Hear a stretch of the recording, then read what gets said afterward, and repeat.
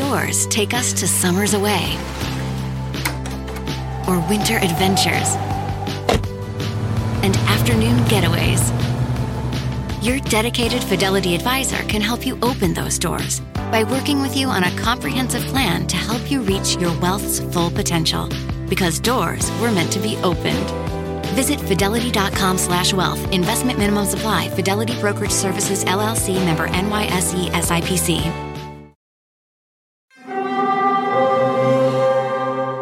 Hear that? It's the call of the Crave. And when the Crave calls, you know what to do. Try the $5 Bacon Bundle. Because the only thing better than a White Castle slider is a White Castle slider topped with crispy hickory smoked bacon. So pick any two of either the Bacon Cheese Slider, 1921 Bacon Cheese Slider, or Chicken Bacon Ranch Slider. And also get a small fry for just $5 with the $5 Bacon Bundle. White Castle. Follow your crave.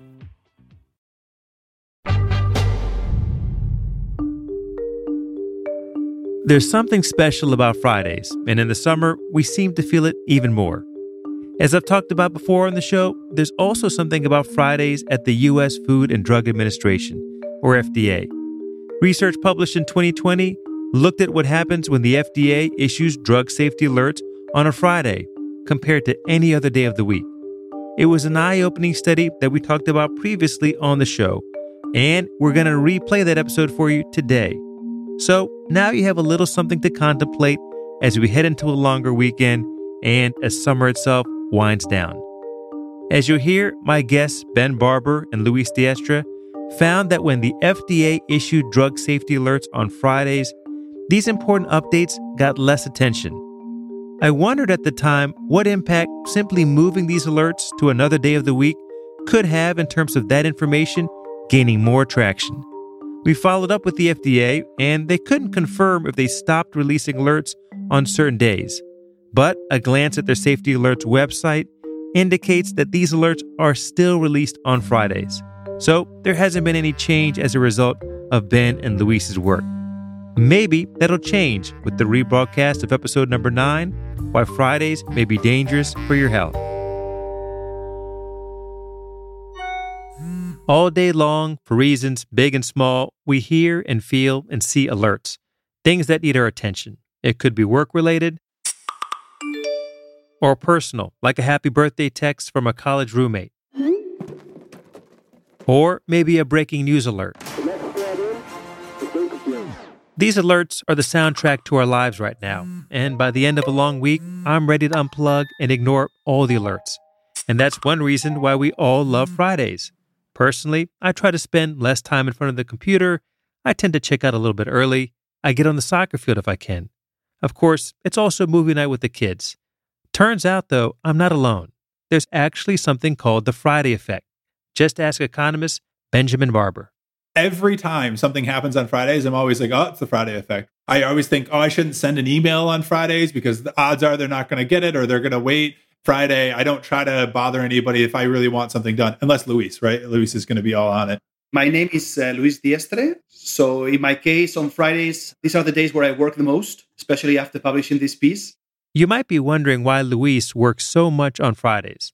Well, he, Ben Barber, and Juan Santolo are researchers and professors at IE Business School in Madrid, Spain. And not long ago, they wondered if, for a very curious reason, Fridays could be dangerous for our health.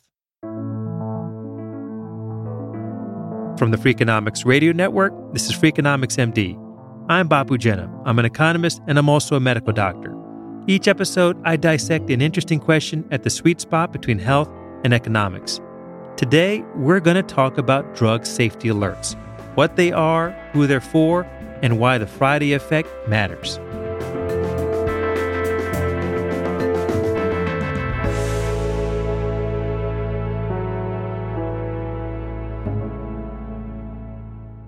Ben Barber and his colleagues were inspired to take a closer look at public health alerts that are released on Friday afternoons because of an episode of the old NBC show set inside a fictional White House, The West Wing.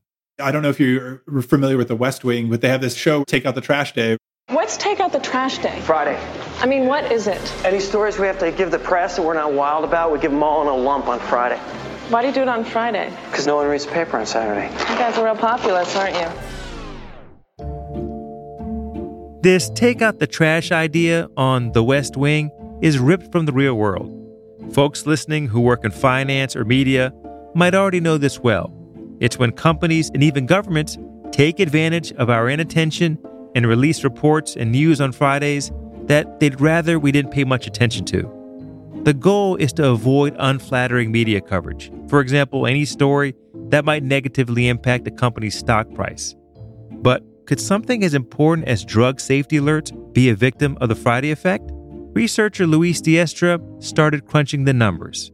I was trying to check the days of the week in which these alerts were released, and I came across a very suspicious pattern. We saw that Fridays were overrepresented, right? So alerts were more likely to happen on Friday than any other day of the week. In the U.S., drug safety alerts to the public come from the Food and Drug Administration, or FDA. One of the FDA's jobs is to continually collect data about the side effects of drugs that the FDA has approved. The FDA also has a drug oversight board that evaluates that information. And if they believe there's enough evidence that suggests a certain adverse effect, maybe of the drug itself, maybe of an interaction to watch out for between other drugs, then they release a safety alert to the public. In those alerts, they explain the issue and provide recommendations, like changing the dose or maybe stopping the medication altogether. There are a few ways these safety alerts get communicated to the medical community and the public. For example, drug companies and sales representatives can share safety information with medical professionals. Electronic prescribing systems that healthcare providers use often get updated with safety alert information too. So when a healthcare provider punches a prescription into the system, they'll see any alerts relating to the drugs. The FDA also provides information on all new drug safety alerts directly to the public, on their MedWatch website, through Twitter, and by email. News organizations sometimes pick up these safety alerts too. So the information is available, but it's in noisy, crowded places. And Luis says it's hard for the people who need the alerts to wade through all of the details. We know that not every doctor follows the FDA. Not every doctor is subscribed to the email subscription service or follows the MedWatch Twitter account. Luis and Ben wanted to measure how much attention a drug safety alert gets. Not every doctor is on Twitter, at least not before the pandemic, and not every doctor follows the FDA's MedWatch account either. So they looked at more traditional media coverage of safety alerts too. We can look at news articles that sort of pick up these safety alerts, and then we try to look at what the effects would be given that it was on a Friday versus other days. Lo and behold, what we find is that Fridays, these news organizations and people on Twitter pick these things up less. First, their research found that alerts were more likely to be communicated on a Friday than any other day of the week. They also found that alerts released on a Friday were shared 34% less on social media and were 12 to 51% less likely to receive news coverage. And that led to another question, where the stakes were pretty high. If people are paying less attention to these events, maybe this could have implications on public health. And that's what they found. If the safety alert was published on any other weekday, it reduced drug-related deaths by 22 to 36% compared to if the safety alert was published on a Friday. Luis was stunned by the findings. I remember pushing ourselves to try to break the results. There was no way to break them. One of the strongest results I've ever seen in my career as a researcher. So we were strongly surprised about the magnitude of this effect, because what you find is that Friday alerts are almost ineffective in the first 6 months. So it's a very dramatic and very strong effect. I want to emphasize what Luis just said. If a drug safety alert comes out on a Friday, it isn't just that the alert doesn't get much attention over the weekend, but everyone catches up and knows about the safety alert just a few days later. It turns out that the information actually gets ignored on a Friday, and the net effect is that it takes months longer for the information to disseminate to healthcare professionals and the public. Ben was so surprised that they took extra care to double-check the findings. As a researcher who does a lot of empirics, you can always find results, but they could be spurious. You want to make sure that it's both substantially significant and also statistically significant. I wasn't necessarily shocked it was statistically significant, but I was shocked at how large the magnitude of the effect was.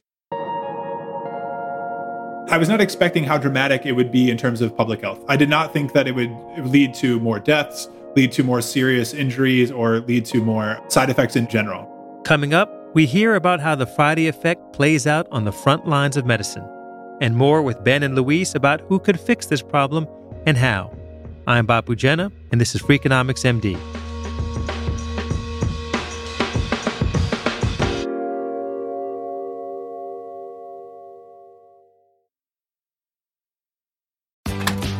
Doors take us to summers away or winter adventures and afternoon getaways. Your dedicated Fidelity advisor can help you open those doors by working with you on a comprehensive plan to help you reach your wealth's full potential. Because doors were meant to be opened. Visit fidelity.com/wealth. Investment minimum supply. Fidelity Brokerage Services, LLC, member NYSE SIPC. There are any number of reasons you might consider selling your home. To move closer to family, live within a smaller budget, or just wanting a change of scenery. Whatever your reasons, having to figure out all the various housing market trends in your area may not be what you signed up for. That's where an agent who is a Realtor comes in. Realtors have the expertise to help you find the right price and navigate the process to sell your home in a way that's right for you. That's who we are. Realtors are members of the National Association of Realtors. Life is a highway, and on it there will be many chicken sandwiches. But there's only one McCrispy. So go ahead and hit the turn signal if you know about this juicy gem of a detour.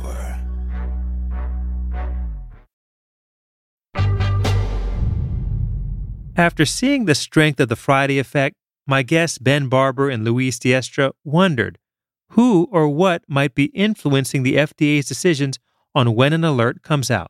We had thought ahead of time, maybe it's the firms who are lobbying the FDA. In the paper, we have this histogram, which shows that for non-lobbying firms, you essentially have this flat line of almost any day of the week is equally likely to get an alert. Whereas for lobbying firms, it's essentially a third of them are on Fridays. And then eventually we started thinking about, well, what are the consequences of this, as Luis was pointing out? And we had a real aha moment when we realized, oh, wow, maybe this is actually having this public health issue where people aren't getting the information they need. And then it became a public service announcement of some sorts to try to say, hey, don't release things on Fridays because people are going to get hurt. In medicine and healthcare policy, there usually aren't quick fixes. But what drew me to Ben and Luis's study is that the problem that they identified, people being less aware about drug safety alerts that are issued on Fridays, had a fix that was pretty simple. Just don't send any drug safety alerts on Friday.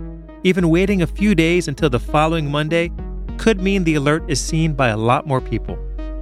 Ben and Luis have been shouting their findings from the rooftops because it seems like there could actually be a quick fix in this case.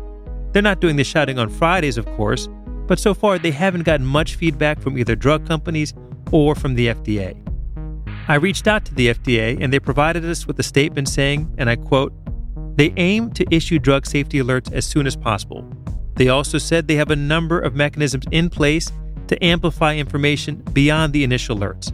They did, however, decline to respond to the specific findings of Ben and Luis's research." So maybe this study could convince drug companies or the FDA to change when they release drug safety alerts. That would be a great experiment. But it would only be the first step, because knowing and acting aren't the same thing. What we know from other studies that look at utilization is that these safety alerts, or even more serious ones like black box warnings that are the changes to the drug label that are the most serious safety concerns, that they rarely lead to changes in prescribing, and they actually rarely lead to changes in insurance formulary coverage, which are both much more important measures of what actually happens in the world. That's Joe Ross. He's a professor of medicine and public health at Yale University. We need to do a better job of communicating information to patients and to prescribers when there are safety concerns identified. The FDA's distributed system of using social media and Dear Doctor letters and emails, and the companies that do the same. As a practicing general internist, I can tell you those emails get deleted pretty quickly because it's just a lot of noise. You don't know how serious it is. Like, what is the likelihood of the risk? Practicing clinicians in particular rely on their peers along with guidances from professional organizations that are deliberately attempting to aggregate this information and then communicate it back to an individual physician or prescriber. Because there is too much noise out there. Someone has to do that job of aggregating. Ideally, it should be the FDA. That might help medical professionals make sense of the barrage of information. But what about patients? Again, Ben Barber. The safety alerts themselves are fairly complicated. So I don't necessarily think that patients are going to be able to look at them. I'm not a doctor. I don't know what all of these say and what they all mean either. What I've learned in this process is I should trust doctors more about these things and hope that they are up to date on this stuff. Luis Diestre hopes the study makes it clear that the Friday effect isn't just about short-term stock market performance or avoiding headlines. And that realization could change the incentives for how regulators and drug makers behave. My feeling is that firms are not aware of the implications of getting alerts on Fridays. Maybe they think that this is beneficial for them because they somehow minimize the noise or the punishment in the stock market. But my feeling is that they're not aware of the public health implications. So maybe if they have that information, their incentive system will change because, of course, firms don't want these public health consequences either, right? So even for purely economic reasons.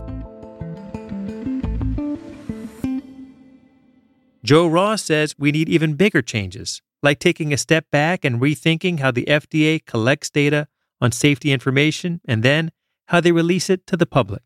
This adverse event reporting system is just the very tip of the iceberg. We know it's basically voluntary for patients and clinicians. It's a burdensome system in which to submit. While it's required for industry, there's been other reports that show that they get delayed. They don't always get reported.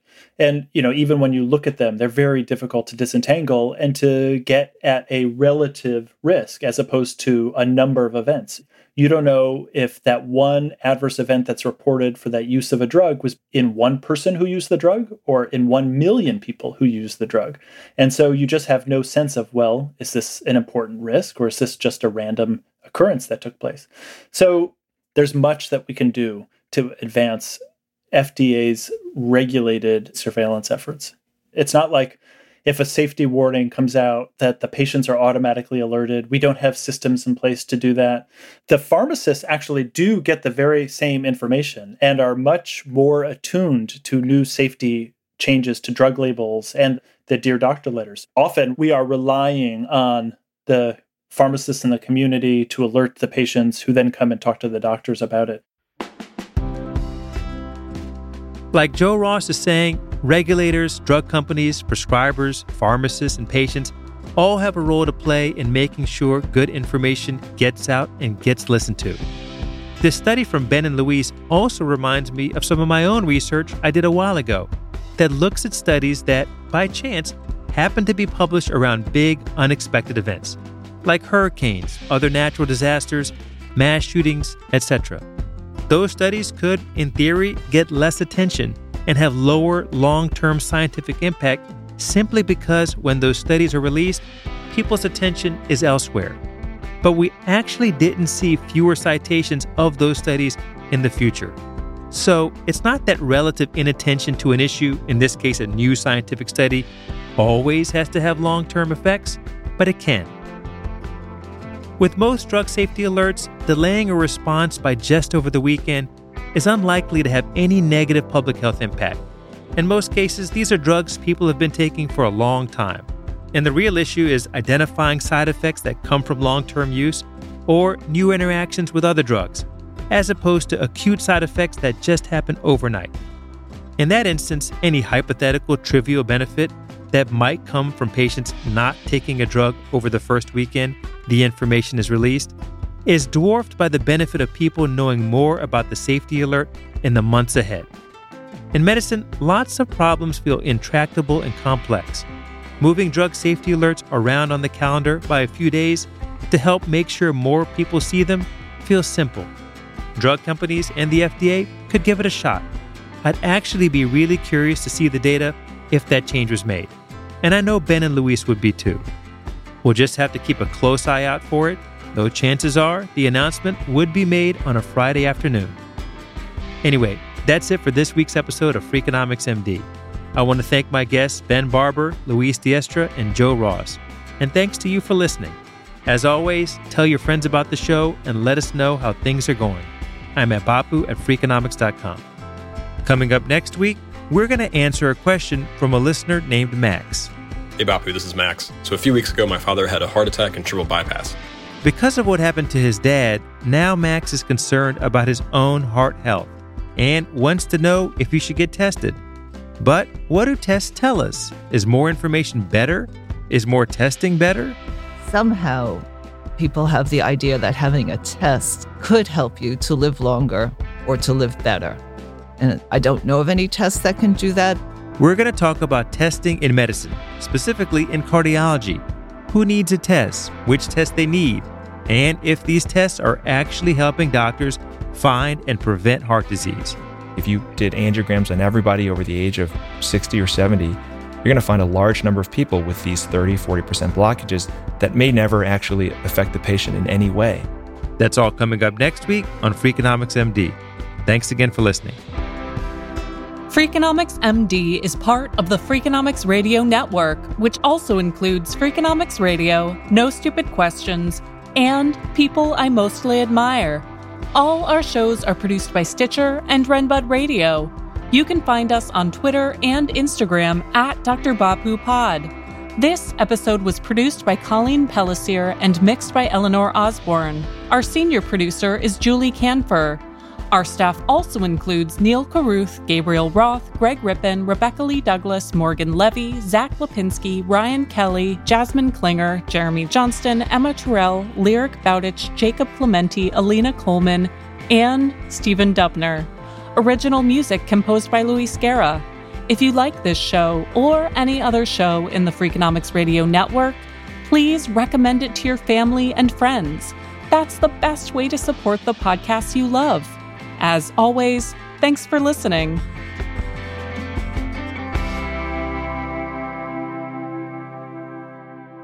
I have 2 small children, so all days blend into the same together. The Freakonomics Radio Network, the hidden side of everything. Stitcher.